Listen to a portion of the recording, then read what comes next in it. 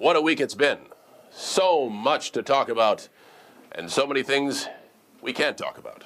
Ladies and gentlemen, this is the villain Marty Scurll, and you are listening to what was it? Me and my friend Mark, we're going to stop watching. I'm Mark. And I'm Harris. And we'd like to welcome you to Behind the Gorilla, a podcast where we delve into the wild, wacky, and crazy side of professional wrestling.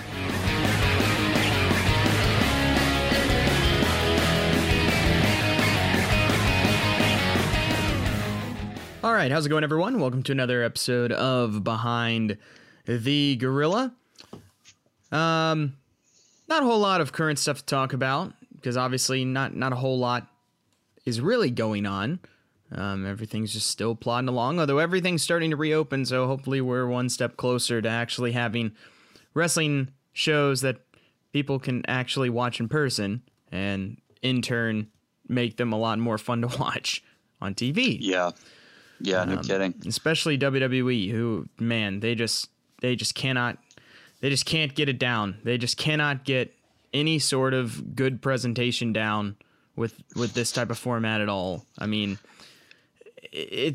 and I feel like a big advantage AEW has is they are new, so there is an excitement even amongst the employees and everything. Like, there's this extra level of excitement where WWE is just this meat grinder of, just no fun, by the numbers, plotting through everything, and it's just been around so long that that's just what it is.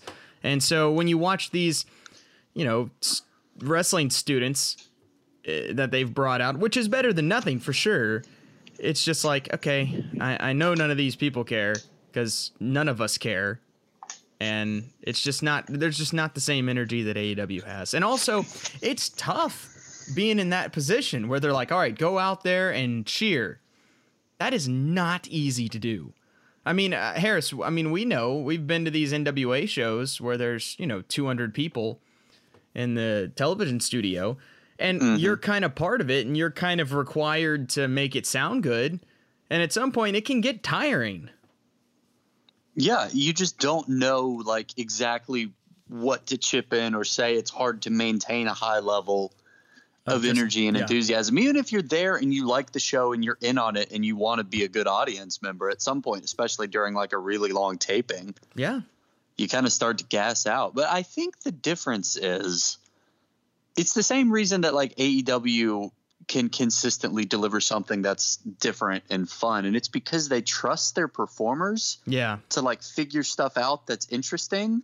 And part of this is because they have, I think, more experienced indie wrestlers, and a lot of the trainees at the Performance Center really are just learning the ropes of wrestling for the first time. Not that all of them are, but usually if you're an indie wrestler with any experience, you're going to NXT. You're not part of the trainees at the Performance Center who they're pulling for these shows. Right. So with AEW, they're clearly all right, you're in character. Watch this wrestling show. And at WWE, they are clearly all right, cheer the face, boo the heel, toe the company line, be Vince McMahon's dream crowd, basically. Yeah. And cheer the people he wants you to cheer. So this was several weeks ago, but I remember somebody pointing this out. I think it was an NXT show, but there's a woman there in the crowd, one of the trainees, booing Charlotte Flair, which more power to her. I love to boo Charlotte Flair, but she's wearing a Charlotte Flair t-shirt because they were randomly given merch to be hey, it'll make you look like fans, and then told, okay, boo this person when they come out. 3, 2, 1. And there's nobody there who cares. Right. That there's no internal consistency in that image at all. And she was on TV. They cut to her. You know what I mean? Nobody cares about making it a consistent story or a separate world where people do things that make sense to some sort of pre-existing character. That just doesn't exist. Right. So you're right. It's better to have a crowd, but it's not like a genuine crowd No. at all. No. Because they don't trust them to do anything. They micromanage it just like they micromanage so many other things. Right. I mean, for sure. I mean, that's why WWE's product is always going to be inferior than AEW's. No. See, they got rid of Paul Heyman. It was all his fault, and now Bruce Pritchard's in charge of both shows. It's so funny to me. I've been a wrestling fan like 6 years now, and like every 2 years, like clockwork, this happens, and I think has happened for the last 20 years. Vince McMahon is like, ratings are down. Who's in charge of the show? You're fired. We're bringing in somebody else who I fired 10 years ago. Yep. They're going to do the same thing, and this time it'll be different. It's not different, Vince. But you run the shows. Right. That's the part that doesn't make any sense, is none of these people are actually in charge. Right. It's not their fault. It's incredible to me. I don't think being publicly traded is great for WWE, just like as a creative force. It's not. It's hilarious to me that like every 6 months he has to get on a conference call with his investors and make something new up. I don't think he's making it up. I think he believes it a lot of the time. Hey, why are ratings down? Well, we don't have Roman any Reigns crowd. was injured. Yeah, well, like we don't have any audience, correct? Sure. And we have a lot of new talent, sure, that needs to get over with the crowd. You're right.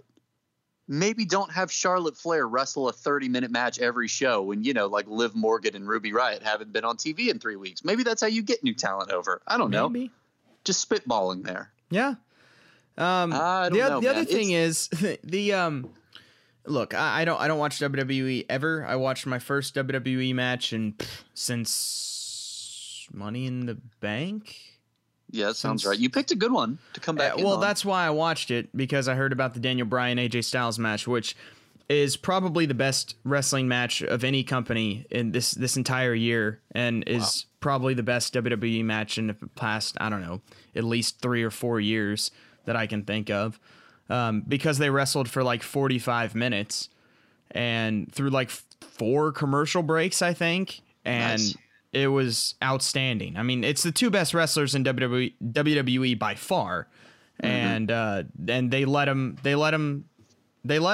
go, which just very rarely happens in WWE right now. But they let him go, and I would not be surprised if this was very much put together by AJ Styles and Daniel Bryan, because it felt like it. And they killed it. They absolutely killed it for the Intercontinental Championship. Trying to make the title mean something, that won't work. AJ will try, but they won't let him. And it was in the middle of the show. And then they had a bunch of garbage after that. And I'm sitting there like, you got to be... Really? Really? We come back and we see The Miz and Morrison doing like a FBI stakeout on Braun Strowman to pull some prank on him? That's what we come back to? Okay, and then we have some weird champion celebration with Sasha Banks and Bayley and Alexa Bliss and Nikki Cross or something in the ring for like forever. And then the main event, it's Strowman and Heavy Machinery and Ziggler, Morrison, and Miz. And you're just like, man. Wow. Oh, that's bad. That's how really we end bad. the show, when we have a tournament for the Intercontinental Championship? Really? Can't imagine why the IC title isn't seen as valuable. I mean, AEW didn't have the quality TNT content title end the show because it was a major pay-per-view and they finished with the actual championship. This one had nothing else going for it, and you had the greatest match your company's had in years, and it's in the middle of the show.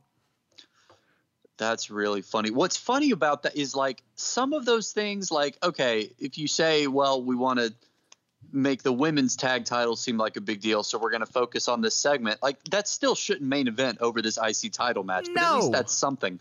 Braun Strowman and friends, like, with the FBI stakeout or whatever, that sounds like a fun, goofy lower card thing until you remember that Braun Strowman is the Universal Champion. Right, I forgot about that too. Which is why they thought that had to go later in the show. Right. Boy. You forget Vince he's McMahon Universal now Champion. is ruining Otis by forcing him down everyone's throat. Well, yeah. I mean, and it's that's just like, man, this guy just does not learn. Just does not learn. Or refuses. One of the two. Either you never know with Vince which one it is. Like 6 months ago, we were like, well, he'll never let Otis win at WrestleMania. So Sure. you got to acknowledge the silver linings where you can. But Sure. that's what happens in wrestling. Like you get over and then you get popular and then you get to the top and Vince is like, if, the best case scenario is Vince buys in. And then he just runs you out there every week until everyone gets sick of you and hates you. And then you're Seth Rollins. Yeah. And everyone hates you for the rest of your career. It's true. Charlotte, all of them. I mean, Roman Reigns, it's basically every top star they have in their company right now is basically falls in that category for the most part. Maybe that was smart of Roman. Roman was just like, look, there's no crowd. There's no best case scenario for me here. That's fair. I might get coronavirus and die. I'm just going to sit this one out. I also think it's funny. They have this IC tournament and the final this past Friday. Backlash is tonight as we record this on Sunday, a pay-per-view. Mm-hmm. You don't do your big Intercontinental final on the pay-per-view. You do it on the show before. And I thought that was weird until I saw someone comment and say, well, yeah, they don't want this match to be on the same show as the greatest match of all time. I was just about to say that. And pointed it Randy out before Orton. I did. And it was just like, and I saw that, I was like, that's 100% why they did this. That's exactly what it is. I'm glad you caught that because that was about to be the first thing that I said. And I thought that was funny. What's been very funny, and they won't do it, but I would watch a WWE 24 that was just about these two guys learning that this match is being billed as the greatest wrestling match of all time because they've both separately been like publicly been like, really? Really? I think Edge one day was like, I just ate a BLT and it was the greatest BLT of all time. And he used the hashtag greatest BLT of all time. They both know it's stupid, which is very funny. Mm-hmm. And they're both big enough where they can express that it's stupid because they're big enough stars. Like, what are you going to do? Fire me? I don't think so. This is dumb. Right. And they were both they both said exactly what everyone thought, which was, wait, really? Are we doing that? And Creative was like, yeah, we're doing that. And they're like, doesn't that kind of put us in a terrible position because we might have a pretty good match? But the best case scenario is we have a pretty good match, and then everyone says, well, it wasn't really the best of all time, was it? Yep. And that's what's going to happen. And it ruins it because you're going to have Michael Cole just screaming at the top of his lungs, the greatest match ever, about 60 times throughout the show. They won't do this, but I'm going to do this thing again where I try to rationalize it. If they were to make the story like, wow, that match wasn't the greatest of all time, it kind of sucked after the fact, and lean into the fact that it didn't live up to expectations, that would at least be something because it would at least acknowledge that. But even if they did that, then they just set up the next one to be the real greatest match of all time. Well, that's the one that ends with a low blow after 15 seconds. And, to be honest, I'm not going to lie. If that happened, I think that's best case scenario in this match. Is it to just come out, Randy Orton hits an RKO, pins Edge, Edge gets distracted, right in an RKO, something like that. That would be best case scenario at this point, to be perfectly honest. Mm-hmm. Just go that route. I think that's a smarter move. But anyway, AEW is good again. And the biggest reason why AEW is good, other than everyone cares and you just can tell, and they trust their talent to be entertaining. Yeah. Right. Other than that, it's because they have 6 different stories going on at any one time. Just constantly. So FTR had their first match and they already have 3 different storylines going. Them wrestling Butcher and the Blade, obviously, after they beat them up in their debut last week. The long-standing now feud with the Young Bucks, and then the tag team titles. All 3 of those are potential feuds that they now have started right off the bat. And it's brilliant. Because now there's always something to care about, no matter which direction they go in any given week. And they put on a great match with Butcher and Blade. Old school. You have 4 guys who Vince would absolutely hate wrestling and putting on just absolute clinic tag team match. And it was great. It was a perfect first impression for FTR. And then we proceeded to have like 3 tag matches in a row. That was a little much because we had the women's tag match and then we had the 6-man tag match. But again, this show did a good job. It was less about the wrestling on this show and more about the storylines, which is fine. I mean, again, when you're doing weekly TV, every show and every match can't be the greatest thing ever. You know, the biggest thing is keeping all the storylines going, and I thought they did a good job with that. We had Chris Jericho being the biggest dick in the world and beating the balls out of Orange Cassidy. Poor guy. Didn't he pull out actual oranges at one point? He did. He beat him with a sack of oranges. So that was interesting. And he's got to team up with Pineapple Pete, dude. They got to get their revenge. That would be funny. But Orange Cassidy did get the pin in that tag match against the Inner Circle with Best Friends. That was fun. And Inner Circle again continues to just look great as an awesome faction. And think about it though. They started on the first episode of Dynamite in October. So we're how many months? 8 months?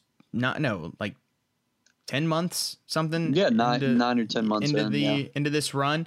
When's the last time WWE has had like a faction for more than like a couple of months? I don't know. I'm thinking anything more than a tag team is right. Virtually, non-existent. Right, and so it's been almost Undisputed Era in NXT. That's the only one. But so it's been almost a year. Do you feel like this thing is losing any steam whatsoever, or you feel like they're just getting started? No, I feel like they're kind of hitting their stride, actually. Right, because that's the way it works. It takes a little while to get stuff like this built up and really going. And I think they're doing a great job with it. I think they're doing a good job of they're staying heels, even though people like them. Mm-hmm. We also still don't want to see them win. It's like this perfect combination of what a heel needs to be, especially in this day and age. It's the perfect way to get a heel group over with this type of wrestling fan, with like the Smart Mark type wrestling fans, where you know what these guys are like in real life, and you like all these guys, and they're entertaining, so you like them, but they're still just annoying enough that you don't want to see them win, though. And it's right. They do a really good job. And they do what any good heel should do, which is they're willing to be the butt of the joke a lot of the time, and they're still serious, and they deserve to be taken seriously. But when they lose pretty big, and it's funny and it's entertaining to watch. You know what I mean? And like when they win, they never win clean ever. They always win cheating or with the numbers or something like that. Like always, which is another like 101 heel 101. You don't win clean. You win by cheating or something along those lines. You win unfairly. And they do. Every time they win, it's unfairly. And so that was good. Sammy Guevara got a singles match against Colt Cabana, which was fun. Again, I think Sammy Guevara is going to be the biggest babyface in the world in like a year or two whenever he turns on Inner Circle, which Jericho even mentioned on his latest podcast with the Inner Circle. At some point, he said that. He was like, Sammy Guevara is going to be a huge heel when you finally turn on all of us, or a huge baby face. And it was like, yes, he is. Because I feel like his style and his character, it fits a baby face a little bit more than a heel. But I think that's going to be a good example of, look, you got to start as a heel. You almost always have to start as a heel to be a top baby face at this point. Mm-hmm. And I feel like we could see that. And then the main event was... Huh? What? Go ahead. I was just going to say, in a year and a half, when he's babyface and Darby Allin is a heel, that's going to be like the best feud in professional wrestling. I don't know. I was thinking Sammy Guevara and MJF wrestling for the AEW championship that MJF has cheated to hold on to for like 9 months. I can see that too. But I read, you probably heard this. I didn't hear it straight from him, but didn't Jericho say he wanted to get MJF into Inner Circle? And they ended up not doing that, which is the correct decision. Which they did that on the show too, like in like week number 2 or 3 back in October. Really? Yeah. They did a thing where he was trying to recruit MJF, and MJF's like, nah, you guys, no. He's like, the correct it's like, decision. I don't need you guys. You guys need me. And Jericho would be like, no. You don't. Anyway, they did this funny thing where they went back and forth with stuff like that because they're both great like that on the mic, and it was very funny. But yeah, that was one of the first people he wanted, and they're like, nah, he's going to do his own thing. Like, yes, he is, because he needs to, because he's a national treasure. He makes anything he's a part of so much more entertaining, which is fantastic. But the main event was awesome again. We got this TNT Championship, getting defended every week, getting Mark Quinn, getting his first singles match, I think, in AEW, and they tore it down again. Him and Cody tore it down again. Cody's style works with everyone. He's the perfect wrestler to morph with any other type of wrestler, and they killed it. And again, just as we thought when they announced it, so far it's been fantastic, and I can't wait for it to keep going. And I think he's wrestling Jake Hager for the title on Wednesday. Cool. I think. I don't remember exactly, but I think he is. And so I do have this is a nitpicky question, because it is obviously good, and you're right. Does it stop being an open challenge if he just announces every week beforehand who he's fighting? I don't know. I don't really care. I mean, like, that's fine. I think what they're trying to do it is no, never mind. He's wrestling Jake Hager at Fyter Fest. That's going to be the title match. Again, but the big thing is if he still has the title. Right. And I think they're doing it where Arn Anderson is picking the opponents for Cody. I think that's how they're billing it. I don't remember exactly, but anyway, it's perfect, and it gets everyone over each time, and it's so entertaining. And you immediately put stakes in it too, so there's a reason for it to be happening. Yeah, it's great. Anyway, but a good show of AEW again. Again, I haven't really seen a bad show. The worst I've seen from AEW is maybe an okay show.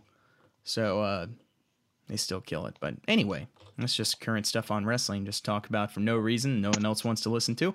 And now it's time to get into the actual episode of the show. Some ridiculous, stupid wrestling topic that Harris has picked out for us. And I really, really hope it's not as stupid as DX in Little People's Court, which I was miserable doing last week. So go for it. I don't think it is. I think it's dumb. Don't get me wrong, but it's dumb in like a more conventional, hey, this is a pro wrestling angle way, not like, hey, this is bad, absurdist comedy in a fantasy realm of little people and way. We're insulting an entire group of people in the process. Yeah. Who, have never been picked on or discriminated against before. No. Especially not by WWE. Well, it's still problematic, but just for different reasons. We're going to shake things up a little bit. We're going back to TNA, everybody. Hey. We don't have a lot of episodes in TNA. No, we don't. What? Maybe 4? 3, 4? Yeah, 4 or 5. Because TNA not is always good and never had bad or stupid things happen, but just because TNA is very hard to like dig up tapes for. It is kind of tough. Well, they have their own network now, so yeah, but I'm not paying them money. Right. Right. I know. I feel you there. No, I can only think of 3 times because I've done one on Abyss. We did one on the Joker Sting, and we did one on the AJ Styles Clara Lynch thing, which was, boy, that might be the worst thing TNA's ever done. Is that it? Are those only 3 that we've done? I don't remember if we've done 1 or 2 other ones, or if I've just heard about them separately from like other wrestling, videos or podcasts. I think those are the only 3 that we've done that I can remember. So yeah, we haven't touched on a lot of TNA, which there's a lot to touch on. We did King Maxwell. That was the other one. Oh yeah, that was TNA. Yeah. Okay, so 4. Yeah, boy, but we should probably get back into TNA. There's a plethora of garbage in some of those years. Funnily enough, the bulk of this story I like takes that place, word. Which one? Funnily. I do too.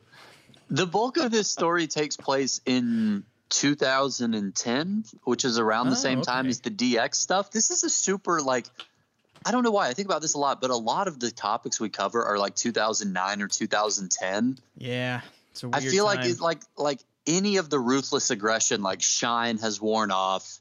They know that like they're in some sort of like reality era where the fans know more of what's going on than ever, but they can never quite like work that into an angle in a way that makes sense, or they rarely do. So you have things like CM Punk's pipe bomb, which is like some of the best stuff in wrestling.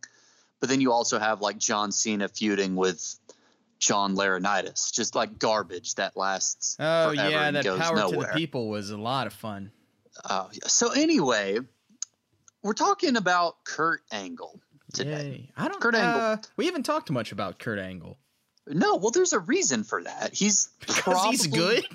Yes, he's one of the most like naturally gifted professional wrestlers of all time. I'm going to Yeah. go ahead and make that statement because he's a great wrestler. I don't know if you know this, Mark, but he actually won a gold medal once, and he wasn't Wow. even at full health when he did it. You know, had he might have even been here when he won it. Yeah, that's so wild, isn't it? Think about that a lot. So, Kurt Angle. Here famously being won a gold Atlanta, for medal. anyone that doesn't know. Yeah, we're from it. If you listen to this and you don't know us personally, yeah, we live in Atlanta. Yeah, we do. It's cool. Anyway, famously won a gold medal in Atlanta, 1996, broken freaking neck. yep. Debuted with WWE in 1998, and that same year he also got married. And that's not really a particularly important note in terms of his WWE career I because know where this is going. it's not like she ever was on TV. No. He is like a very gifted amateur wrestler and also just got what pro wrestling is instantly. Like I said, probably one of the most talented people I to think ever go into pro wrestling. I think without a doubt he's the fastest. I don't know what you would say, fastest learning or Yes. Professional wrestler probably of all time. 'Cause it- Literally going from, I mean, he never trained professional wrestling ever. He was a real No. wrestler, and then within No. a year and a half, 2 years, he was like a top star in WWE.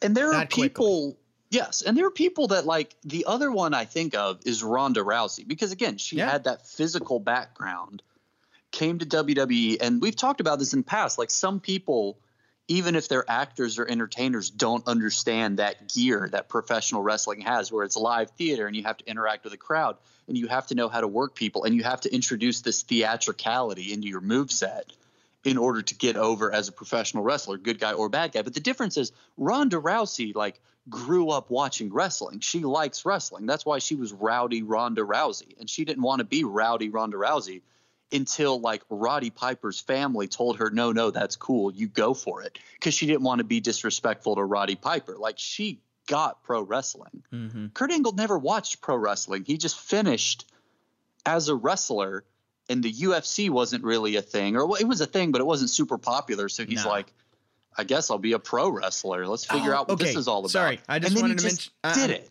I'm sorry. I don't mean to interrupt you. I just No, it's wanted cool. to mention this because that's a great point. Yeah, UFC was still like very raw and not popular and brutal and still trying to figure out what exactly they were in the late 90s. UFC was nothing until The Ultimate Fighter in what, like 2001 or 2 or whenever that went on TV. I don't remember when exactly it was, but yeah, that was like it was. They were close to going out of business until the finale of that first season of The Ultimate. Which, if Fighter. you haven't it seen, wasn't a stable career path. which if you haven't seen that fight between Forrest Griffin and Stephen Bonner, it's freaking incredible. So I was thinking though, because I just rewatched Warrior last week, which is one of my top 5 favorite movies of all time, and Kurt Angle is the big bad Russian fighter in that. Wait, really? Wait, have you not seen this movie? I've seen the movie once, but I never even noticed that. I'm trying to remember when I watched it. I wonder if it was before I was a wrestler. It might have been because it came out in 2011, and but Kurt Angle is wild. Koba, the big destructive, unstoppable Russian fighter in this tournament, and he's awesome and terrifying. And I was sitting there watching this, and every time I do, I'm just like, man, imagine if Kurt Angle had come into everything in like 2006 and just went straight into UFC. He would probably be this for real. I mean, like, again, I don't know how good of a striker he would end up being, but in my mind, he would have probably ended up being this with how fast he picked up everything else. I feel like he could have been one of the best UFC fighters ever if it was just in the right era. I mean, look at what Brock Lesnar did. Brock Lesnar did the same thing. Came to WWE for a few years and then was like, I'm kind of bored of this. I'm just going to go fight people for real. And then he became the UFC heavyweight champion. No skill set, no, very little, a couple years of formal training and that type of stuff. And then just physically destroyed people anyway. Well, after the first fight, he just... just went out there and again, like the sloppiest things ever. He's just so big and strong. He's like, I'm just going to pound my fist on you until you're out. And I feel like if Kurt Angle hadn't broken his neck, that's probably another factor with him doing something like that. But if he was like, if his neck didn't get so destroyed, I feel like Kurt Angle would have been Brock Lesnar probably, and could have maybe even been better than Brock Lesnar was. Yeah. We'll never know. We'll never know. But yeah, watch Warrior again. It's freaking incredible. That's so funny. Okay, but so all that to say, this is a fun conversation, but waxing poetic about Kurt Angle a little bit, because he took to pro wrestling like a fish to water. Just huge star in WWE, was one of the biggest people in the company, in the business for years. You suck.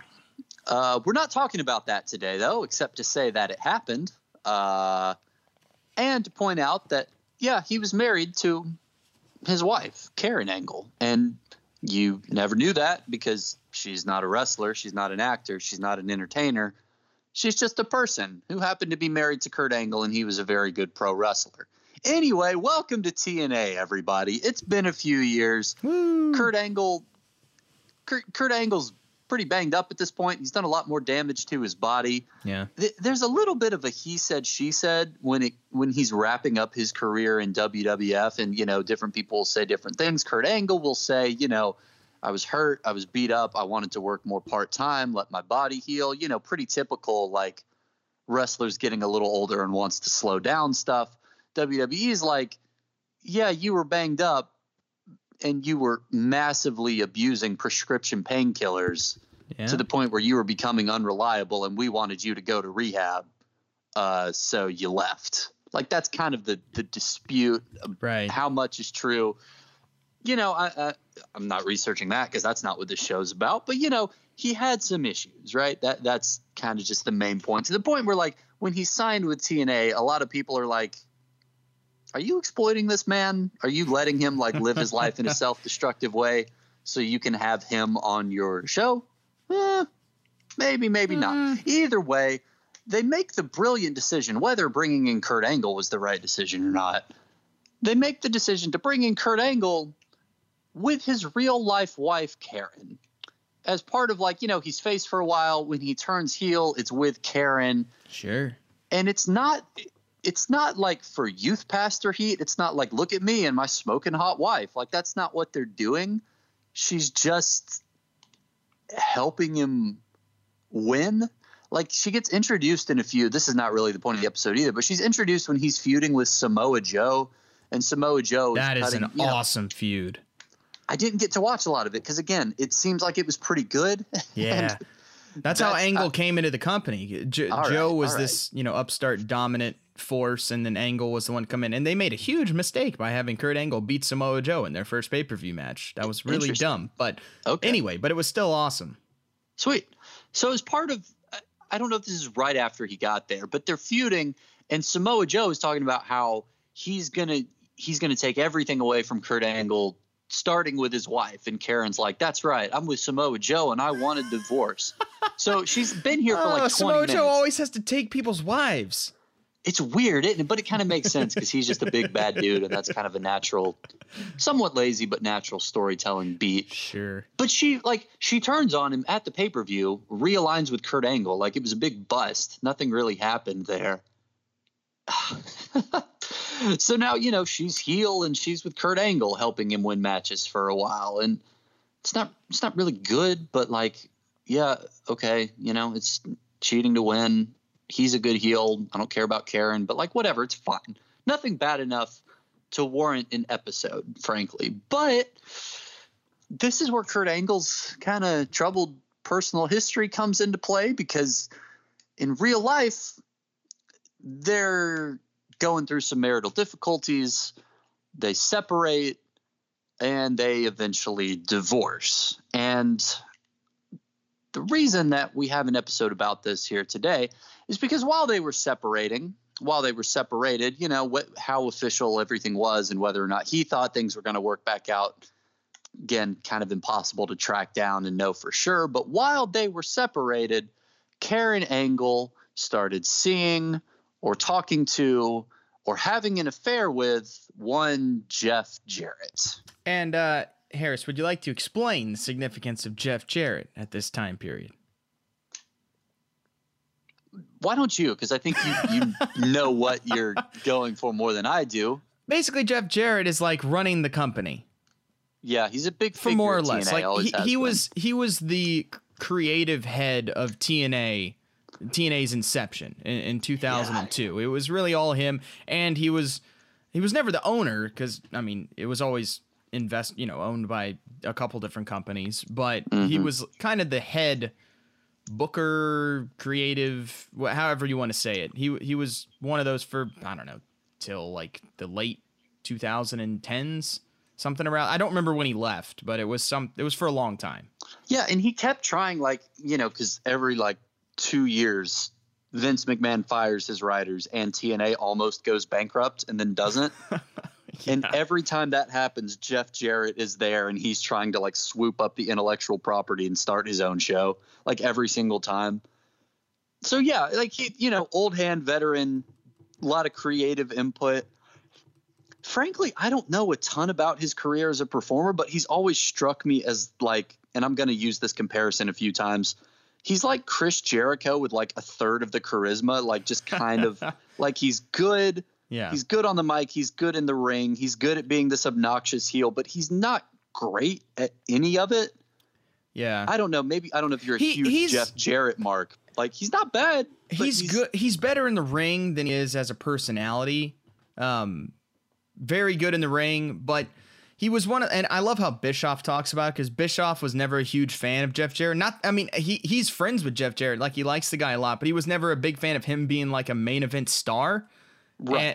But he was Vince Russo's little golden boy in like 2000, and so that's why he was WCW champion for like 2 years straight, on and off, and no one really cared because he's just kind of Jeff Jarrett, and he's great and everything. He's in the WWE Hall of Fame, and he had a good early mid '90s run in the WWE, where he had a Horseman thing in the early, like somewhere in there with WCW as well, and then left and was in WWE in the Attitude Era, and then back in WCW the end of the run there. I don't know. He's had a very weird career when it comes to where he's been and what he's done. But I think your explanation of he's good at a lot of things and not really great at any of them, I think that's a pretty apt description of Jeff Jarrett.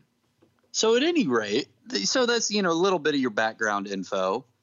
And yeah, now he's talking to / dating / having an affair with Kurt Angle's wife. For real, in real life. So what do we do? What do we do with this situation where we have a very real love triangle with 3 of our top stars? Woo. Dixie Carter sent Jeff Jarrett home and was like, listen, this is weird. This is unprofessional. It's going to be trouble.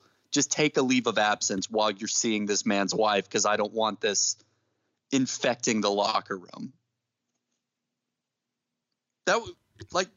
yeah, good for her. Sure. That's probably the best business decision she's ever made. He's just gone for like 5 months, and it's not like a storyline thing. They're just like, listen, that's fine. Like, you're adults, but stop. Like, don't be here for a while if this is what you're going to do. If you're going to get if we're going to muck up each other's personal lives, like, just be professional and let's just keep it away from the workplace for a while. So he just goes home for a while.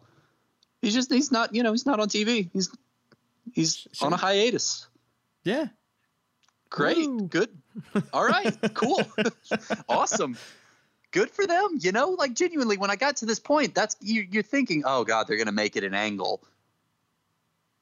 And they're going to make some sort of pun out of that because it's Kurt and Karen Angle. Mm-hmm. No, Dixie's like, nah, man, just go home. Walk it off. Like, great. We'll sort your stuff out. Come back. And we'll be adults about this. good for her. Good for them. You know, they didn't like Edge and Lita and Matt Hardy it. They just said, nope, cutting it off, figure it out, come back when you do. And then they did. So that's great. But we're still talking about it for this episode. So, oh boy. A few months have gone by now. Kurt Angle's still in TNA. They're still clicking along. And he starts out on what I would like to watch more of, but I didn't have time to go into a ton of detail for this episode. Sounds like a genuinely like great to pretty good pro wrestling angle. Like TNA is experimenting with a ranking system at this point. So Kurt Angle comes back. It's May of 2010 at this point. He left to get some sort of surgery. He's well and truly divorced from his wife at this point, just doing his job, working at TNA. When he comes back from injury, he's the number 2 contender to the TNA World Heavyweight title. But Kurt Angle, he can kind of sense that he's getting long in the tooth a little bit. And he says, no. I'm going to earn this spot. I'm not just going to be given anything. So he forfeits his place in the rankings because he says, I'm going to fight every single person in the top 10 to prove that I'm the best contender for this title. And then he does. And again, I didn't watch all of this because it sounds like a good angle, and that's not really what we do here. But he spends all summer like systematically clawing his way back up the rankings, fighting all these other TNA wrestlers. And eventually they have a tournament to like finally, like the title gets vacated at some point. He fights Jeff Hardy in the semifinals. They go to a draw. They add 5 more minutes. They go to a draw again. The fight is stopped because Kurt Angle is cut and like can't finish, which I know, like, if you like blading, that's probably kind of annoying. But from a booking perspective, that's a pretty great way to like put over how even these two guys are if you just stop the fight. Was this the match where Jeff Hardy broke Kurt Angle's ribs with a swanton bomb? I don't know. Okay. Again, that happened at some point in one of their matches. It was hilarious. He just crunched him with all the weight of his body. Ouch. And it was awesome. I'm going to guess it was a different match because like the way they book it is they say, okay, we've had these two guys fight twice in the semifinals to no decision. We're going to make the finals for the vacant TNA heavyweight title a triple threat between Kurt Angle, Jeff Hardy, and Mr. Anderson. And they have this match. It's the main event of Bound for Glory, like their biggest show of the year. Really cool, like booking decision. I like what they've done all the way up until this point. The match is pretty good. And I think if Kurt Angle's ribs were broken, I would have noticed because it's a pretty good match. Like it's not, they don't mention that at all. So that must have been a different thing. And not only do we have this fun, like Kurt Angle really put over as a hardcore, badass athlete, hunting down all these people, clawing his way into the title match. But Kurt Angle has actually wagered his career on this match. And he's kind of at the point now, like he's been around for a while. It's 2010 at this point. He debuted in 97, 98, and he wrestled for a long time before that. He's got some serious injuries. So he's to the point where it's kind of Shawn Michaels territory. Like he's still good and he can still have a great match. But if he decides to have a great match at the end of a great story and call it, like you wouldn't be that surprised. Mm-hmm. You know what I mean? So when he says, if I don't win the title at Bound for Glory, I'm giving up my professional wrestling career, it's got some pretty good weight to it. Like it's earned and there's some believability to it, whatever happens. Now, I don't remember if we discussed this in the Abyss episode. We probably did, but at Bound for Glory 2010, the show ends with Jeff Hardy turning heel, allying himself with Hulk Hogan, Eric Bischoff, Jeff Jarrett, and Abyss, and forming the stable Immortal. Yeah. So we have a new cool heel faction that runs the company. If that sounds familiar, it's because that's exactly what they did before in WCW. And Angle has been forced to retire from pro wrestling. Now it's a triple threat. He wasn't pinned. Anderson was pinned by Jeff Hardy. They beat him up, rolled him out of the ring, and then pinned Anderson. So they very intentionally like screwed Kurt Angle, wanted him gone. And now, we've got this big bad heel faction that has all the power and they run the company. So is forming a heel faction of 5 established superstars kind of stupid? Yeah. But that's not really what this episode's about. There's still some potential here for a good story. Like, imagine if Kurt Angle goes rogue and is like, I did not lose that match clean. I wasn't even pinned. This is BS. And I'm going to raise hell, you know, and take the fight to Immortal. And you could have this sort of like, even if they say, no, you lost the match, you're retired, you're banned from TNA. Like, he can be like Sting and Stone Cold Steve Austin rolled into one, like just attacking Immortal, acting as this vigilante, just doing something, fight the power a little bit. And, you know, providing some sort of entertaining feud with this massive new heel stable you have. And even if, you know, Angle wants to slow down, you can just have him do run-ins occasionally and, you know, be a thorn in Immortal's side for a while until eventually he comes back and, you know, retires in an actual clean finish, a la Shawn Michaels, where somebody actually, you know, beats him clean, right? No, we're just going to talk about his divorce again. That's all we're going to do. We're just going to make it about that. Like, Kurt Angle comes out the next night on Impact, and he's playing the, you know, he's playing the clean babyface. He's like, listen, I said I was going to retire from professional wrestling. I'm sticking to that, even though I wasn't pinned. Like, he points that out, right, which I think is fair. You know, leave that little bit of intrigue. But he's like, listen, I'm a man of my word. I just want to know why. Why did you guys turn on me? Why did you beat me up? The crowd is popping for him, you know, begging him, please don't go. Please is Mr. Anderson out there wondering why also?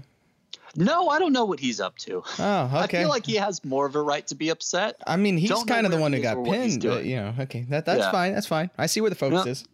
Yep, you know. But, like, all you have to do is say, yeah, we wanted to run roughshod over TNA. This is our company now, and we didn't think we could trust you. We want you out. Now, if you want to join us, if you want to get on the winning team and join Immortal, then we can forget this ever happened and give you your career back. Like, there's a way to pitch this where you continue to get them over as heels that want to run roughshod over this company and promote Kurt Angle as a character. Like, is he tempted? Does he say, no, absolutely not. I made a promise. And even though I hate you, I'm sticking to it. Like, whatever. Just be honest and say, hey, we just didn't trust you and don't want you in our company, so we can roll over everybody, Kurt Angle. Like, just do something like that. Sure. Or you can just have Jeff Jarrett come out and be like, yeah, you got me sent home from TNA because I was hooking up with your wife, and I'm angry about that, so I wanted you to lose your career. So that's what they do. Did I mention Vince Russo is booking all of this? Oh, yeah. No, 100%. That is, yeah. You know, so he doesn't mention like being put on hiatus explicitly, but he cuts some very generic, like perfectly serviceable bad guy promo about how Kurt Angle took everything away from him, so he's going to take everything away from Kurt Angle, starting with his wife, Karen. And the crowd goes, ooh, because Karen, his real life wife, has been a character on the show at this point. Right. People thought that was interesting. So Kurt Angle, of course, the white meat babyface in this feud. I think you can substitute people with Vince. Yeah. So Kurt Angle, ever the white meat babyface in this feud, he doesn't say, oh, hey, listen, man, you know, that's kind of personal. He doesn't say, you know, listen, we had our problems, we went our separate ways. No, he just says, hey, listen, Jeff Jarrett, you can keep that little slut. Massive pop from the crowd. Oh, you stole it. I was about to be like, and the crowd goes wild. Yeah, they do. They love it. Wrestling fans absolutely love it. Woo! Oh, jeez. So, but like, okay, that's bad. And the fact that they're bringing up Karen and the fact that she's now with Jeff Jarrett is bad. The rest of this promo is still fine. Like, I it's not how I would have booked this feud going forward. For like the third time, they've taken it in a direction I would not have, but there's still like the roots of a fine pro wrestling feud here. Kurt Angle is like, listen, this has always been your show, and when I showed up, I was a threat to you, and you've always hated me, and, you know, you've been holding other talent at TNA down to put yourself over, and that's why you can't stand me. And Jeff Jarrett's like, that's totally not what it is, but it's totally what it is. Like, this is a good, you know, quasi real life. Jeff Jarrett is the power figure here. You know, they're playing off of all of that. And then eventually he baits Kurt into, trying to run at him. Since he runs the show, he's got his own security. They beat Kurt Angle up. They throw him headfirst into the barricade.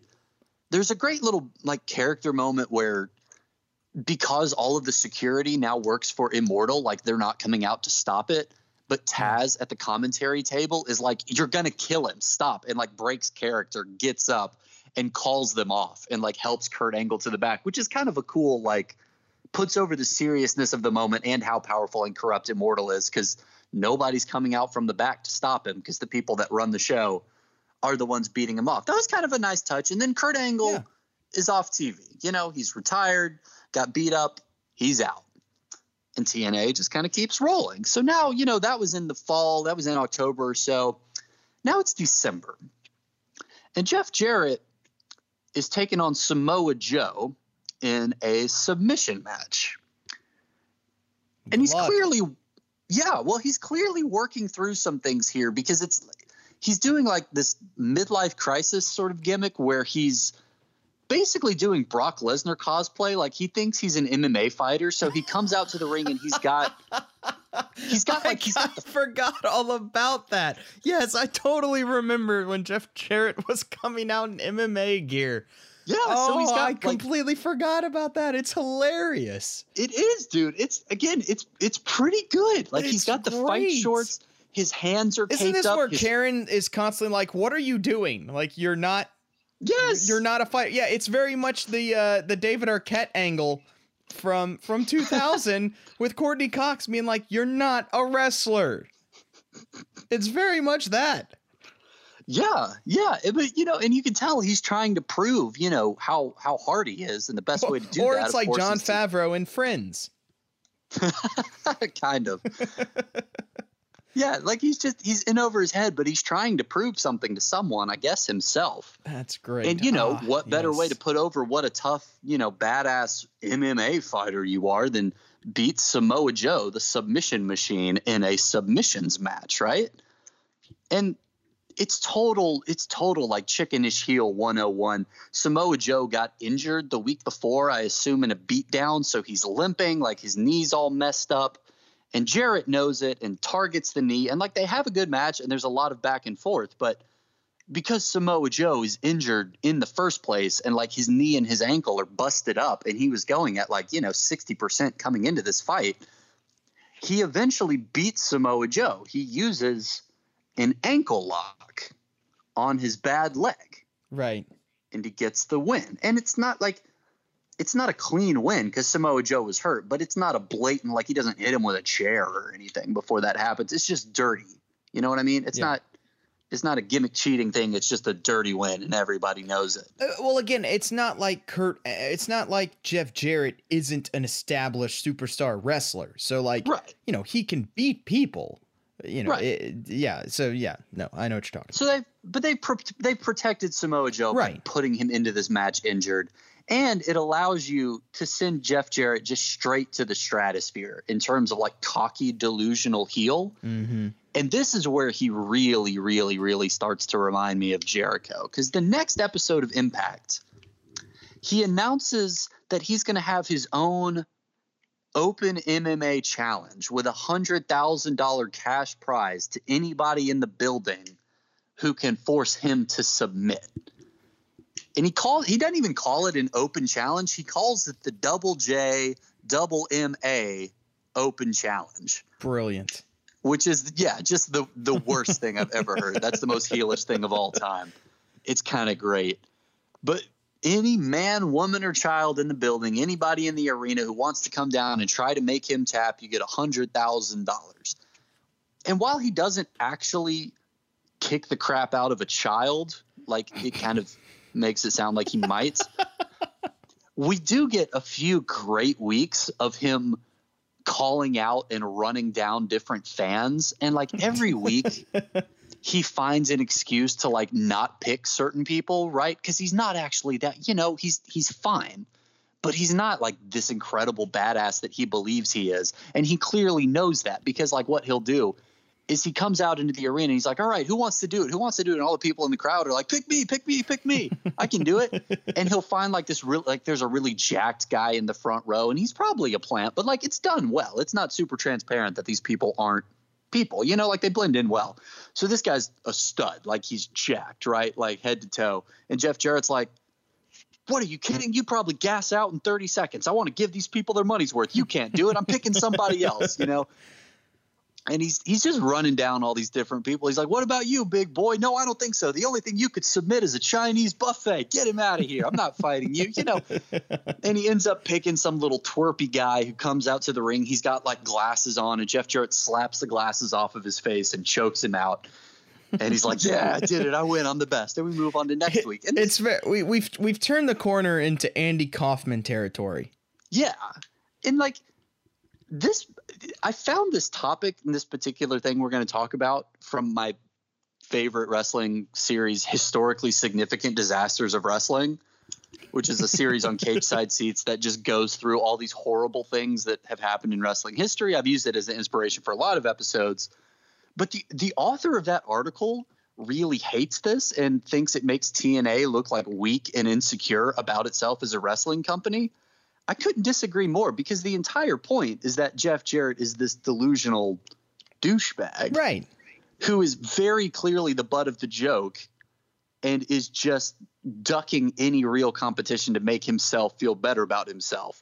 And the fact that he's doing it as this double MA open challenge is just to highlight the fact that he's like looking for some sort of special advantage to make him feel like a badass. Like, the only problem I really have with this is that every single time I watch it, I just think this should be Chris Jericho, and it would be 3 times as good. This should be Chris Jericho in AEW right now. Like, whenever Inner Circle burns out, this is what he should be doing in AEW.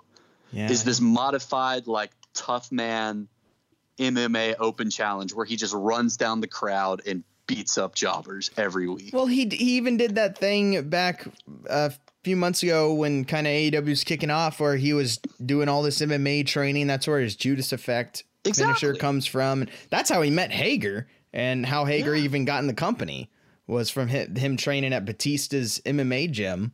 And so that would be perfect. Yeah, you're right. That would be fantastic for Jericho to do that. It fits perfectly. Exactly. So that's my only real problem with this. It's just I'm watching it and I'm like, this is pretty good, but I can see it being better. But that's, you know, he can't help that. Like, this is fun, dumb pro wrestling. And he comes out week after week doing this. And every single week, like some different schmuck, he ends up picking from the crowd for his open challenge, who he'll like batter with a few knees and then put in a chokehold and beat in like 30 seconds every week. And after a few weeks, he comes out and he says, okay, now everyone listen up. I've had to make a few changes to the Double J, Double MA Open Challenge to appease TNA Legal, because they're getting really worried. So instead of just having them verbally consent, we've got a contract here, you know, for them to sign on the dotted line and make it all binding. We're going to get rid of the $100,000 stipulation, because I just want this to be an exhibition. I want to make sure, you know, they know nobody's going to get hurt, and they, you know, the stakes won't be too high, which doesn't make a lot of sense except for where we're going with this. And then he says, and the other rule we're changing is nobody who's taller than me is eligible for the Double J, Double MA Open Challenge, because I don't want anybody to get seriously hurt. Which doesn't make any sense, yes, but it is does. Absolutely perfect for it does what make he's sense. doing. He doesn't want anyone to get hurt, aka himself. Well, right, exactly. But like, I don't like, what is the kayfabe? Like, if anybody's taller than him, they have longer limbs and he can break them more easily or whatever. Like, it doesn't make any sense, other than obviously he just wants to pick people who are easy for him to beat up, right? So like, under the modified rules this week, he's got a written contract. He starts picking out different people. He finds a kid, like a literal teenager, and he's like, oh, how about you, kid? What do you think? What you going to do? And the kid's like, yeah, I can do it. I'll beat you. And he's like, why do you think you can beat me? And the kid's like, I'm a junior black belt world champion. Let's do it. And Jeff Jarrett's like, oh, well, that's great, kid, but you'll be taller than me one day, so you're disqualified. Get out of here. Perfect.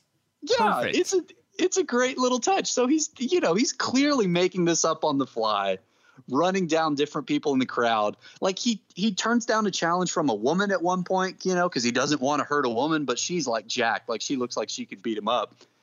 And it's fun to watch because he's pretty good. Like this is a classic, you know, heel routine, but also I get it because Jeff Jarrett is the kind of person where like if you're the average, like relatively fit 25-year-old in the crowd, there's definitely a part of your brain that's like, I think I might be able to beat this guy up.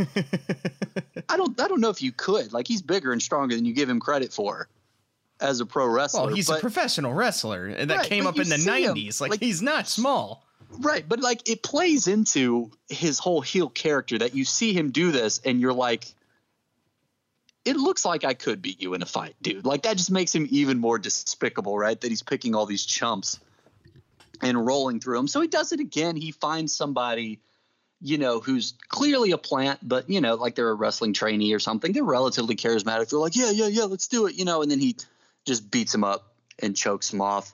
And then somebody else comes running out through the crowd, hops the barricade, and Jeff Jarrett runs for his life because Kurt Angle is back. Woo. It's been a few months. He's still retired. He got beaten up, you know, sent off TV for a few months.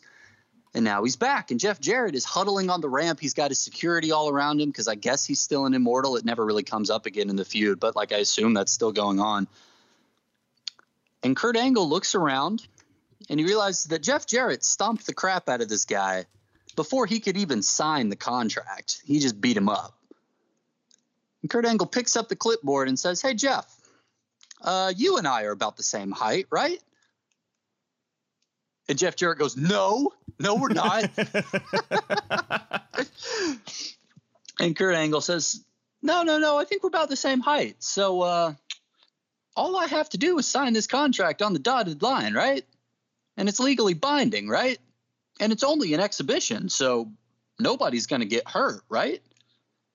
And Jarrett is livid, you know, because he sees where this is going.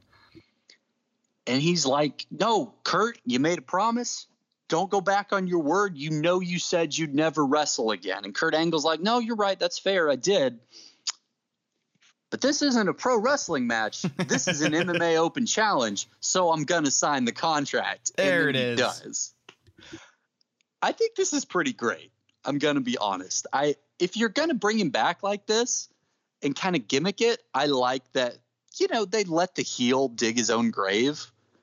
By setting up the contract, by designating this as an MMA Open Challenge, an exhibition match, giving Kurt Angle enough room to like needle his way back in without just blatantly breaking his word right off the bat. Like, I think it's a pretty great touch. Yeah. He's still retired from professional wrestling, but at the next pay-per-view, this is not a professional wrestling match. Exactly. It's dumb, but in the best possible like pro wrestling sense of the word. So we're going to have an exhibition at Genesis. The billing for the match, like when they're showing the poster or whatever, has the word exhibition in quotes, which makes it look like it's sarcastic and is pretty funny, but like they clearly know what's going on here. Jeff Jarrett, again, it's good. I can't really complain except that it just reminds me too much of Chris Jericho, but he's fully committed to this like MMA douchebag, like middle-aged dad who's trying to prove how tough he is. They're doing the Gracie train down to the ring for his entrance. Like it's pretty great, the level of commitment he has just to being this tool. Yeah. Kurt Angle doesn't have a squad. He has his normal entrance. He's wearing his classic Kurt Angle, like red, white, and blue singlet. The only thing he says before the match starts is he looks at, you know, Jarrett's crew and he's like, hey, if any of you SOBs set foot in this ring, I'm going to break your freaking neck. Like, don't interfere in this match, right? So they start to have this MMA exhibition, and it looks a lot like the Brawl for All. Like there's rounds, and I assume there's a point system. Like if it kept going, I'll be honest, I don't know that for a fact because the only video of this match I could find was in Spanish. So presumably the announcers are like explaining the rules, but I don't know what they are. That's funny.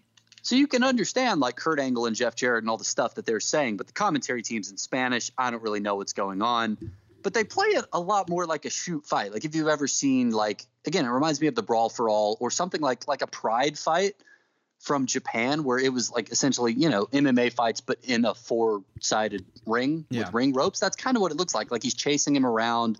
They're circling each other. Kurt Angle tries to get low and like sweep the legs, like do it, like, shoot a double leg on him a few times.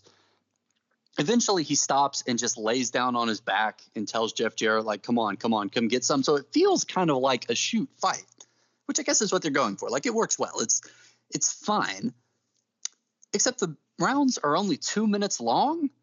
So the first round starts to wrap up. Kurt Angle's almost immediately gets Jeff Jarrett in a chokehold because he's Kurt Angle and he's a very good shoot wrestler and submission expert. And then the round ends and Jeff Jarrett kind of staggers back to his feet. It goes back to his corner. And because they have rounds, they have cornermen. Like, all of Jarrett's crew set up a stool for him and start hyping him up. They're like, hey, he's nothing. You got this. Like straight out of a Rocky movie. There's like overhead cams that are sitting on top of them so you can hear all the stuff that they're saying, and they're like rubbing his shoulders and pouring water on him and all this stuff. And Kurt Angle's just sitting in the corner, like leaning on the ropes alone, because he doesn't have a crew. He doesn't have a stool to sit on, but he doesn't need one because he's fighting a clown and he's a great wrestler. Like, he's just stoic, and it's pretty cool, to be honest with you. So the second round starts. It's kind of the same thing, a little bit of dancing around, and Kurt Angle locks in a bunch of different submissions. Every single time Jarrett's right by the ropes, breaks out on the ropes. So chokehold, armbar, ankle lock. He's got him in the ankle lock, and then the round ends again. So it's like, it's frustrating, but in a way, like, they're using the gimmick of the match to like further the angle. Yeah. In a way that makes sense. Like, Kurt Angle is outclassing this guy, but Jarrett is so slippery and he's this dastardly heel. He's using the rules to his advantage. And, he keeps just cheating, not cheating, but like, it's dirty. You know what I mean? He's not breaking out. This isn't an even fight. He just keeps getting lucky. He's a cowardly heel. Exactly. So it works. So we go to round 3. Again, I don't know if this is the final round. I don't know if there's a point system. Can't tell. It's probably being explained. But again, I don't understand the commentary. So they lock up, and then Kurt Angle staggers backwards like he's been struck blind. And Jarrett lands a few strikes, knocks him to the ground. Kurt Angle is clearly incapacitated somehow. And then Jeff Jarrett brutalizes him with some ground and pound, busts him open, and the ref calls for the bell. I don't think this was ever part of the rules. I don't think he won. I think this was a DQ. Again, couldn't understand the announce team. But he didn't win via submission. He just battered him. Mm-hmm. And the only reason, like, what they tried to do, and I only noticed this because I was looking for it, but from the cornermen cameras, like up at the top of the ring, you see one of his cornermen applying some sort of foreign substance to Jeff Jarrett's arms. Mm-hmm. And then when they lock up, Jarrett is very careful to rub his arm right in Kurt Angle's face, like in his face, in his eyes. So basically they put some sort of like burning substance on his arms. He smeared it into Kurt Angle's eyes and won the fight. You can't tell that happened at all unless you're looking for it. But as I'm sure that's where the announcers probably come in too. Right. Sure. And I get that. But like, we've talked about this a few times on this show. Subtlety, usually not great in pro wrestling. Nope. Definitely not great when the live crowd at your fight doesn't know what's happening and doesn't understand why you just lost and is kind of pissed about it. Yeah, that's not a good sign. Right. Like, what makes pro wrestling so fun is that it evolved at live crowds. Like, the whole point is you want whatever you're doing to be so clear that the person in the back row at Madison Square Garden can see what's happening and understand the story. Mm-hmm. This is the complete opposite of that, because even watching the fight on television with cameras, you don't really notice that it's happening until presumably the commentary team points it out to you. But this is where, like, it really starts to kind of get sour. I get it. Cheat to win. You're the heel. You're the bad guy. Not really done well. The crowd doesn't know what's going on. They're annoyed. Kind of makes Kurt Angle look like a schmuck, especially since he's supposed to be retired. And like, this is his big comeback. I just think if I'm booking this, this is where you've had the heel dig his own grave. You let Kurt Angle rough him up, win the match, end the angle, and move on. And if, at that point he wants to say, hey, guess what? I'm back. Like, There's not really a kayfabe reason for that, but that's at least like there is a story. Jeff Jarrett got him fired. He came back in a different thing that wasn't a professional wrestling match, got his revenge, gets reinstated, whatever. You could have even made that a stipulation of this match. And now, hey, great, Kurt Angle's back, right? This just seems like a very natural point to end this feud. And as Jeff Jarrett is standing over Kurt Angle's bleeding forehead, he says, yeah, you know what? I think I'm going to retire from mixed martial arts, which makes sense. That's very in character. Yeah. And you know who's going to be there with me at the retirement ceremony, Kurt Angle? I'm going to bring Karen. We brought Karen Angle back into this, everybody. Woo, yay. So for like the 4th time since this feud started, you had an opportunity to make it like a good pro wrestling feud and tell a story that made sense and like led somewhere. And every single time we just double back on, hey, I married this guy's wife in real life. Isn't that interesting, kids? Woo. Bro, it's going to be great, bro, because this is what happens in real life, bro. People know this kind of stuff, bro. Oh yeah, nothing makes you more mad and more into it than a reality show full on Angle. So we've introduced, we brought this feud back to where we all really wanted it to be in the first place, and that's Karen now Jarrett, who was Kurt Angle's ex-wife in real life. Did you know? So this is the segment that I started off looking for when I decided to do this episode. Is this one YouTube video. The way we bring Karen Angle back into this feud is we do it with a tour of their family home in Nashville. Karen, now happily married to Jeff, has some sort of custody of the kids. They all live together with Jeff Jarrett for real in real life in his home in Nashville. So we're going to have a segment where she gives us a tour of their lovely home in excruciating detail. Mark, I'm going to walk you through some of the things we see here and just point them out. But the most important thing I can point out about this video, which is worse than any joke I might make, is that it is 8 minutes and 51 seconds long.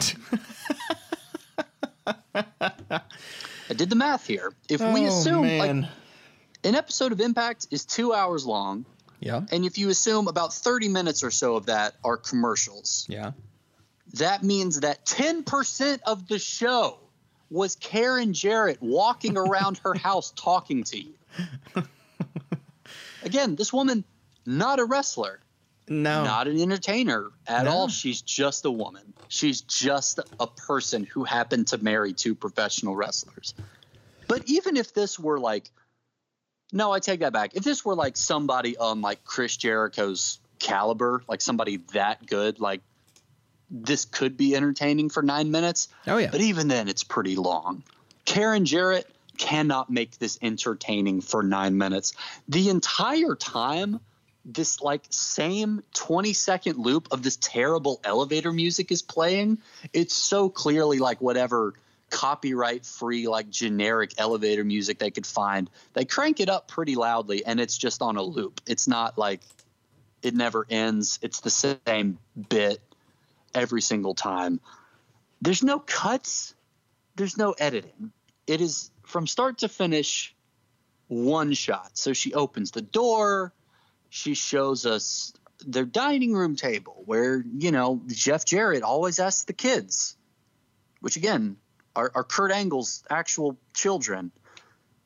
Jeff Jarrett always asks them about their day at the dinner table, you know, and that's the most important thing we can do as a family is just sit down and talk. So let's go. And we go and we see the kitchen where they like to have their little snack time.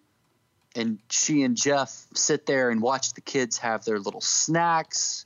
If we were still in the radio station studio, this is where I would pump in Cricket audio. But I can't do that and have Harris hear it, so the joke is lost. So I just have to explain it here, which makes it even worse. I thought about pulling up music like this and just playing it, but I figured it probably wouldn't carry that well over my phone. But just imagine this entire time, really bad elevator, like bossa nova elevator music is playing in the background. And now, we see the kitchen counter where they have their little snacks, and then we go and we see the kitchen table where the kids always sit for breakfast, and on the weekends lunch. This is the thing. She clearly has not been given a script at all. She clearly received a direction like talk about the house, point out that Jeff Jarrett spends a lot of time with his kids, and not a lot of people do that, and provides for his family, and not a lot of fathers do that. Sure. And I know we like to argue that like bullet points should be more of a thing and scripted promos should be more out. This is a very good counter argument. Well, yeah, if they're not a wrestler or a performer. Right. Yes. No, all for it. Give Karen Angle a script, and for the love of God, just edit the video. You can have like a cut of everything, like in HGTV show. We can see the house in 30 seconds. Yes, we can. We don't have to watch her then walk, because we've seen the dining room table, the kitchen. We're now seeing a separate dining room table where they eat breakfast and on the weekends lunch. And Karen points out that, they're the only family that she knows that always sits down to breakfast and dinner every day. Which I think is not accurate. I think a lot of people do that. But, sure. now we're going into the kids' rooms. This is the actual children in real life. There's just a TV studio running around in their house filming their rooms. And they have TVs in their room, Mark, because Jeff Jarrett always provides the best. And that's how it is. And that's how they like it here at the house. It would have been Jeff. so much funnier if he explained it. They have TVs so that they can watch everything that he does in wrestling. That'd be a much better reason. Well, you can tell they didn't think this through because they mention watching TNA once or twice, but never to the point where it's an actual joke that we talk about the inner circle that like puts them over as deluded heels, right? There's never a bit where they are the butt of the joke. Like it would have been funny, for example, if we go into the kids' rooms and like each of them have a framed picture of Jeff Jarrett in their rooms or something like that. Something, that like really over the top to be like, oh, this is so silly that like, okay, you know what I mean? Just to make it a little bit worth it. They just play it like completely straight, and it's terrible. So then Karen, I do have a question. Yeah. What is the reasoning for this segment that they explained in the show? Like, they're like, all right, and now we're going to this. Why? I don't think the show ever like had an explanation for it other than like the storyline purpose. I mean, the storyline purpose is obviously we're going to, look at what a douchebag Jeff Jarrett is, that's he's even better living with Kurt Angle's wife and raising his children, which again, he's doing in real life. Right. But we're going to make an angle out of it. Again, there's a horrible pun in there somewhere. Sure. And he's the bad guy because he's the heel, even though he just I don't know, they got divorced and then presumably he fell in love with this woman. Like it's not as seedy as like the Edge and Matt Hardy situation. Like they they got divorced and then they started seeing each other. It's not that heel worthy, but I think it was literally just like, all right. And now we're going to have a lovely tour of the Jarrett home. Like that's it. It wasn't like, there's no home invasion or anything. It's not like the Hardy compound where like a story is going on. It's just, hey, for, again, 10% of our wrestling show, we're going to have this woman walk around a house with a camera following her. It's never like just because that's what they think the people want to see. It's never really explained. There's never a moment where Jeff Jarrett is like, I'll show you, Kurt Angle. I'll show you how happy your family is without you. Like it doesn't even, not even like that much of a connection. It just happens one week. Wow. So we're like 2 minutes into the 8-minute video at this point. I just want to make that clear. Like nothing is. Oh no. We cut all. She walks through. Harris, I don't know if I'm going to make it. This is where we sit here and we like to relax and, unwind at the end of the day. We watch movies or TV or or TNA. Like, she clearly just thought of that on the spot. They didn't have the foresight or creativity to be like, yeah, we watch highlights of Jeff Jarrett every night. Right. You know, something like that. Just a little over the top to make this actually entertaining. Easy. It's so easy. It is. Again, this is the kind of thing where you're like, I see what you're trying to do, and somebody else could have done it so much better. Yes. That's really this angle in a nutshell. Just give it a 2 minutes of thought, and you can hit all the 101 points. I mean, here's the problem with this. I'm going to harp on this again. In Vince Russo's mind, this is not a joke. This is super serious, bro, because this is like Kurt Angle's wife, bro. That's the problem with this entire thing, is that they're making it personal and over the top, but they don't go over the top with it. They're just like, nah, this is super serious. You're going to get into this. So now she's walking, and we see another kid's bedroom. They have a lot of kids, and then, now we're in the master bedroom. You know, this right here. This is where Jeff Jarrett does some of his best work, because he's doinking her, Mark. It's super serious, man. It's yeah. And it's. And here's her bathroom where, you know, Jeff Jarrett has renovated this nice bathtub for her because she's a big fan of bubble baths, which is sexual. Wow, how heelish. Right? Yeah, because she's a woman and that's like a feminine, slightly provocative thing to say. I don't know. And now we see, and we're in her closet, and it's a big closet, and she has a lot of shoes because Jeff Jarrett. She says his full name a lot, which is kind of funny. I don't think that's intentional. This is where Jeff Jarrett, you know, spares no expense for her because that's just what he is. And that's just how we like it. So if you follow me all the way to the basement, and again, we just follow her to the basement. There's not like a cut. Oh boy. It's just, let me walk around back through the living room, down 2 sets of stairs. And now we're in the basement. And here's another kid's room. That's lovely. And then here's another kid's room.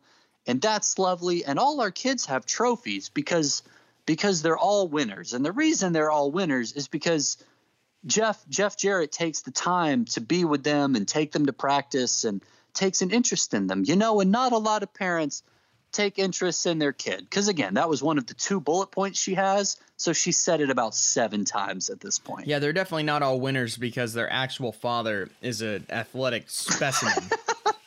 Right? Okay, so by the way, she's talking about these kids, and I'm picturing them in, like, high school. Because, like, I don't know. I knew when they got married, and I guess it would be, like, you know, I'm thinking they're going to be, like, preteens at this point maybe or something, like older kids, because she's talking about their trophies. And at one point she points out, yeah, this girl is the basketball star, undefeated. Jeff Jarrett played basketball when he was little. I'm just like, what is that? Okay. Is it on her high school team? How much has she played basketball? How is she undefeated? How much basketball has she played? These are the questions you have when you're watching this woman just kind of slowly walk around her house. Also, the funny part is all of these kids are all of Jarrett's kids. Because Angle's kids were way younger at this point. Angle only had 2 kids with Karen Angle. And I think, I was looking it up earlier, I think they were born like 2002 and 2006, something like that. So they're like not that old at this point. Well, so we'll get to that. So now we're going to make our way back upstairs. Yay. We're still running. It's been like 5 minutes at this point. Again, there's no cuts, there's no edits. That music is still playing.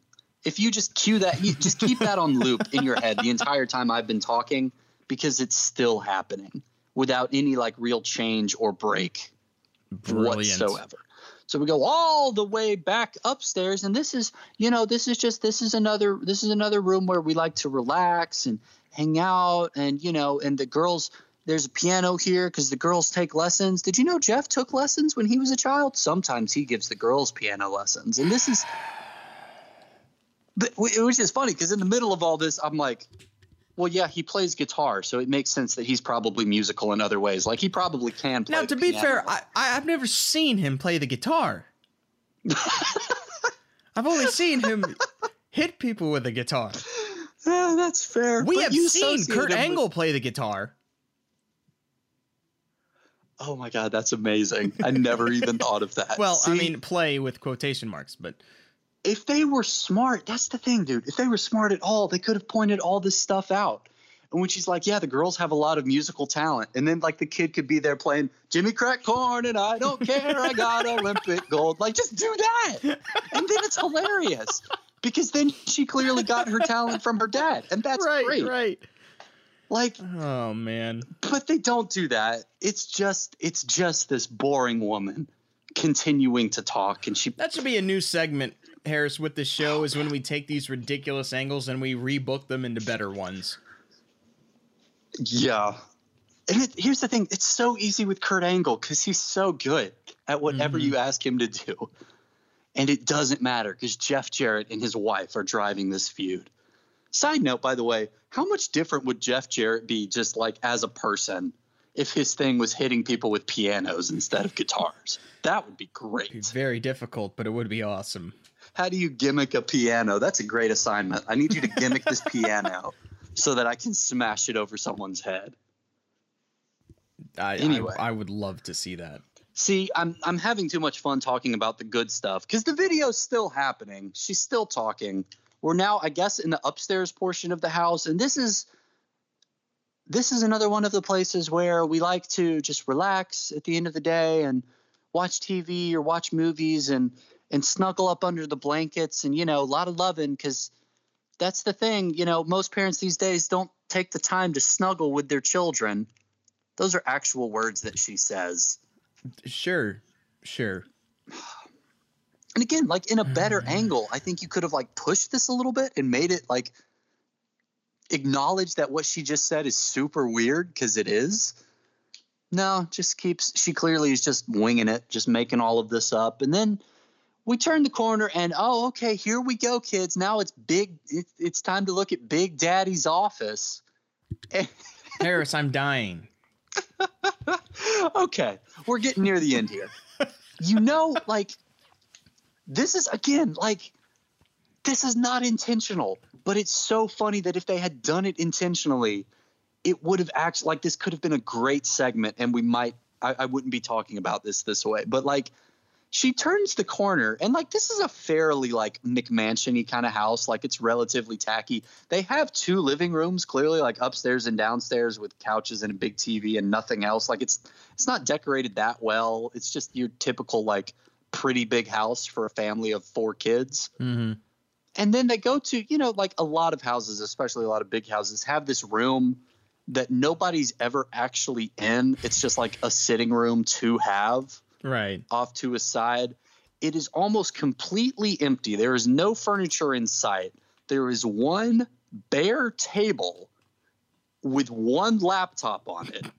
And Jeff Jarrett just sitting there in front of the laptop, not even touching it. Just like, oh, hey, honey, this is my office. He's never been in that room in his life.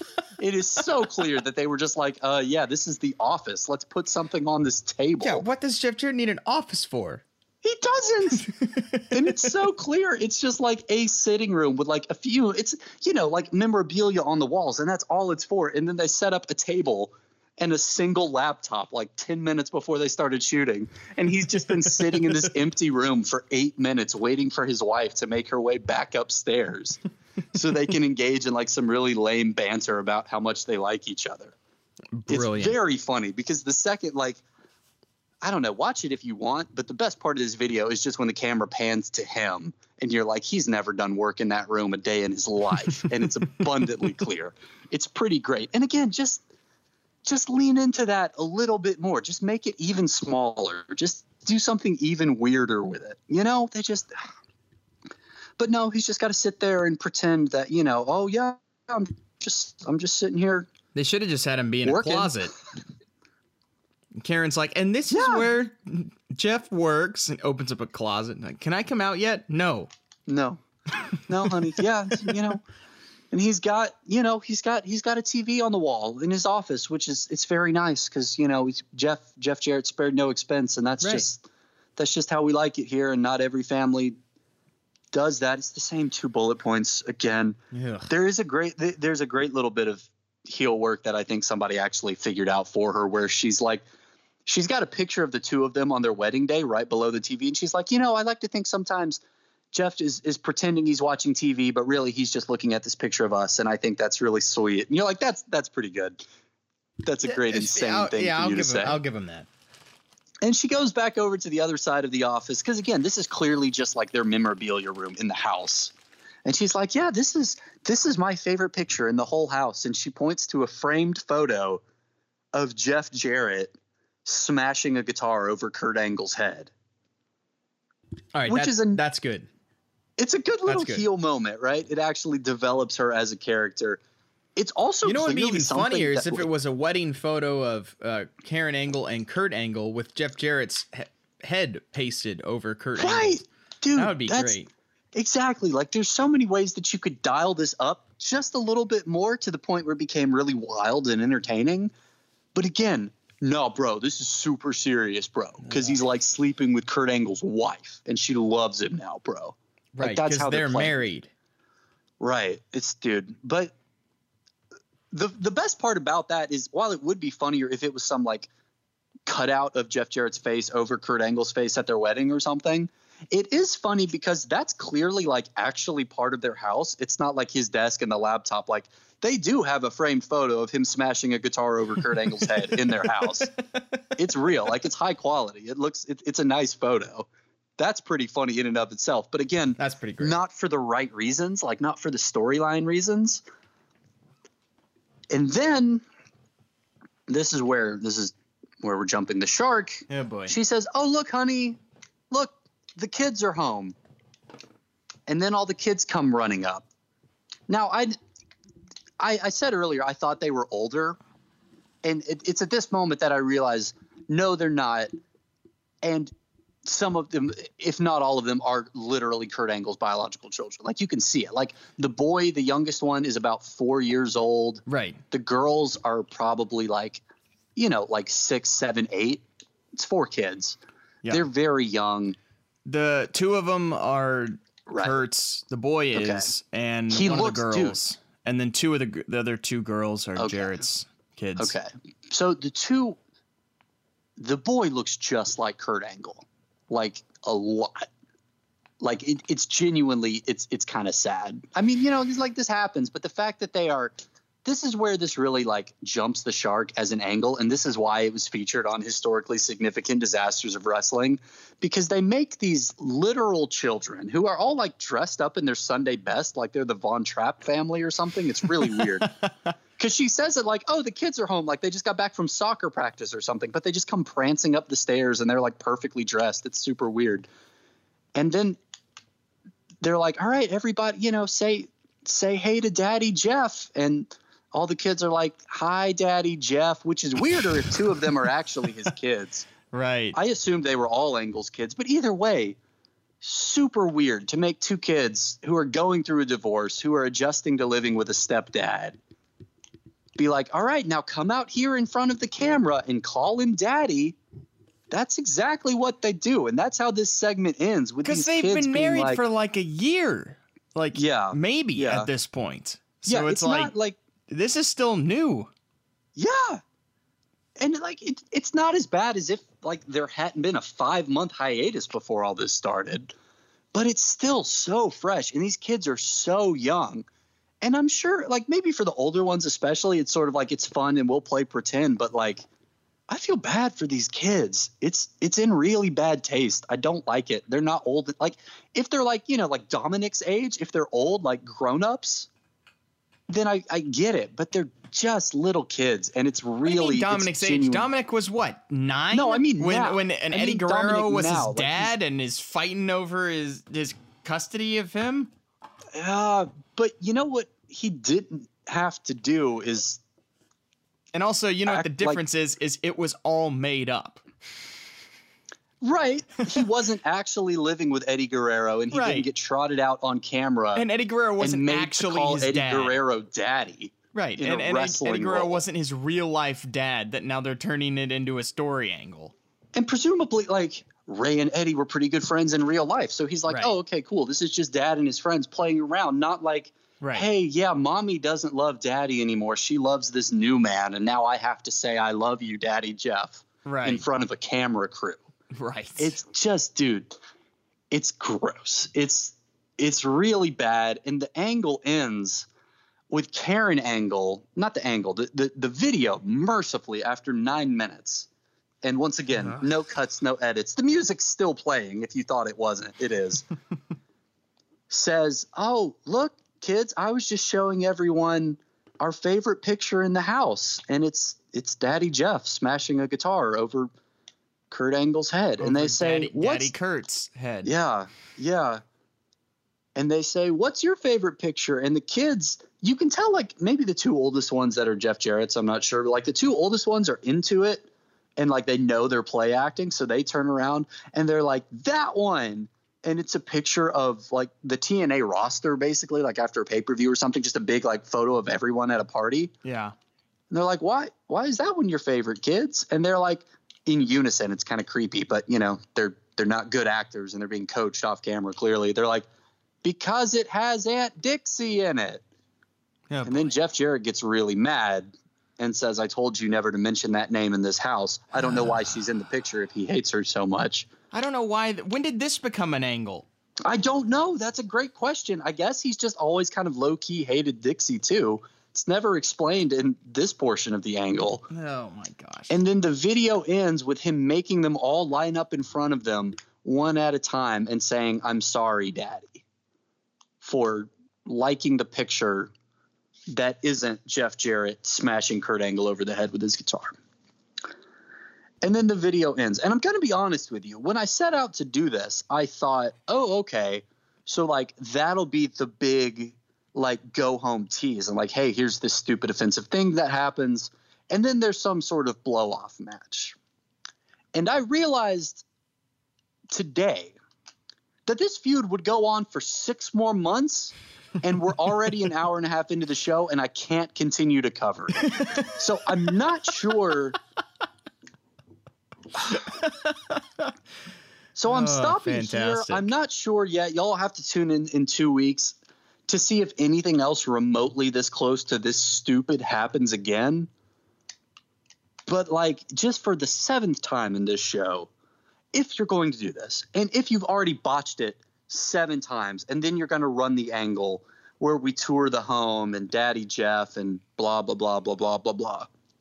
Surely this is like the big twist of the knife before the go-home pay-per-view where we resolve the feud, and it's not. It just keeps going. It just keeps going. So I think I'm going to pick this back up in 2 weeks. I'm not sure if it'll go anywhere, but I'll at least look into it and report back. But all of this is bad. They botched this a lot. There are glimpses of it being fun. Some of it genuinely is fun. Like the MMA stuff is fun. And they just never know when to stop. They never know when to pivot into something that makes like actual wrestling sense or provides satisfying payoff to a wrestling angle. They just keep going, and they just keep making it stupidly, insultingly personal. It's really bad. It's really bad. Once again, I cannot stress this enough. 8 minutes and 51 seconds. Oh, I no believe it, cuts Harris. And no edits. I felt whatsoever. every one of those minutes. I know, Oh, and I know what a I described it stupid for angle. longer than the actual video, but it's just it's just astonishing. And I didn't even realize until I'm describing it to you how it could have been good, Yeah. but it could have been really Okay, well, fun. it couldn't have been good. It couldn't really have been all that great, but it could have been much better. Yeah, well, it could have been, like goofy and fun and not just this. Mm-hmm. And I hope those kids are okay, man, especially the little one. The little boy looks exactly like Kurt Angle, and he's got like 2 front teeth missing, and he's just adorable. And I worry about him. It's pretty bad. It's like Vince Russo, maybe not quite at his worst, but it's up there, man. Oh, boy. Thank you, Vince. Oh, man. Don't be named Vince and be in wrestling. Or you're I mean, gonna one of end up them has been pretty very weird. successful. Yeah, but also really dumb at the same time. Again, we've talked about it a million times, just the anomaly that is Vincent Kennedy McMahon Jr. Yeah. Vince Russo's another anomaly, but for different reasons. More for how in the world did this guy work for so long? That's more of why he's an anomaly. It's honestly, Beth, like, I don't know. I think, you know, I have this tendency to think like, oh, well, was he really that bad just because it's so popular for everyone to bag on him? It's true. And right, well, then you watch stuff like this and you're just like, man, you had so many opportunities to make something interesting happen, and you doubled down on like the dumbest, most insensitive, and least interesting thing you could have possibly done. Yeah, Vince Russo is so bad that Eric Bischoff, after basically being fired from WCW in like 99, was brought back to WCW in early 2000 just to keep Vince Russo at bay. That was literally why he was hired back, is because they hired Vince Russo, gave him this huge contract because he sold everyone on that he was the brains behind the Attitude Era, biggest con job in history. Mm-hmm. And then within like a couple of weeks, they realized they had made a huge mistake, but they couldn't just fire him because then that makes everyone look terrible. And so instead they rehired Bischoff to be like, we need you to keep Vince Russo at bay, or at least try and be a mediator between his stupid ideas and what actually happens. Didn't work out too well, but they tried. No kidding. Man. I feel like his entire MO is like, oh, let's give something unexpected and controversial. That's all he is. He's a shock jock. And it's like, it's all Booker. this. You know what it is? It's because as a wrestling fan, like I fell in love with wrestling with the angles that effectively integrate aspects of real life into the wrestling angle. Yeah. That's very hard to do, but you see something like the pipe bomb or like Daniel Bryan's run, or, you know, somebody like Bayley where they're like, you're too nice, you'll never be successful. I mean, you know, like you're too much of a babyface, fans won't really like you. Like you can integrate that in ways that's super good and super interesting. So as an early in a fan, really messy thing, they were able to do it with Matt Hardy and Edge in 2005. Yeah. And you talk about a situation that couldn't really have been any worse or more hostile, and they made that work. Yeah. But then, like, you just see over and over and over again his, I don't even want to say hatred, his ignorance of, like, why people like wrestling. And the fact that like people are willing to go along with the work, and you don't have to try to be double crossing us into a shoot every chance you get. And so many of like the like bona fide top 10 on anyone's list worst things to ever happen in wrestling are Vince Russo saying, no, bro, it'll be crazy because it'll be like people will think it's real. Yeah. And yeah, that's we've talked about this for too long, frankly, but that's the cardinal sin of this particular angle. Again, there's a terrible pun in there somewhere. But it's that, like, you could have made this an over-the-top, goofy, like Chris Jericho and AEW caliber heel moment. And it wouldn't have been as insensitive, one, to the fact that this was a real-life divorce and kind of a messy situation. But two, by not playing it so, like, close to home in terms of how realistic everything is, you get him over as a heel, and you get people to root for Kurt Angle more.